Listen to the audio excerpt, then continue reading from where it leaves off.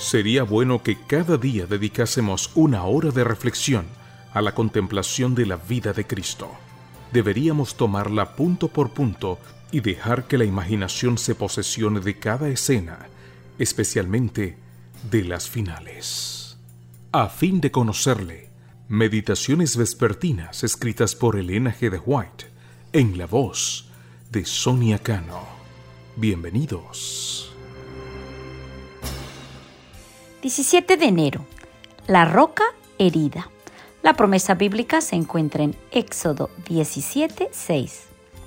He aquí que yo estaré delante de ti allí sobre la peña en Horeb, y golpearás la peña, y saldrán de ella aguas, y beberá el pueblo.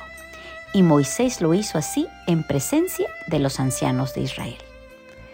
De la roca que Moisés hirió brotó primeramente el arroyo de agua viva que refrescó a Israel en el desierto. Durante todas sus peregrinaciones, doquiera fuese necesario un milagro de la misericordia de Dios, les proporcionó agua.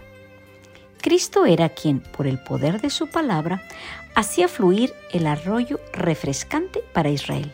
Bebían de la roca espiritual que los seguía, y la roca era Cristo. 1 Corintios 10:4. Él era la fuente de todas las bendiciones, tanto temporales como también espirituales.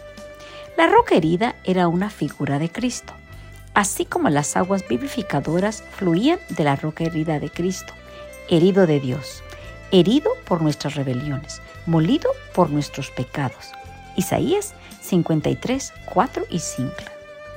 Fluye la corriente de la salvación para una raza perdida. Como la roca fue herida una vez, así también Cristo había de ser ofrecido una sola vez para llevar los pecados de muchos. Hebreos 9:28.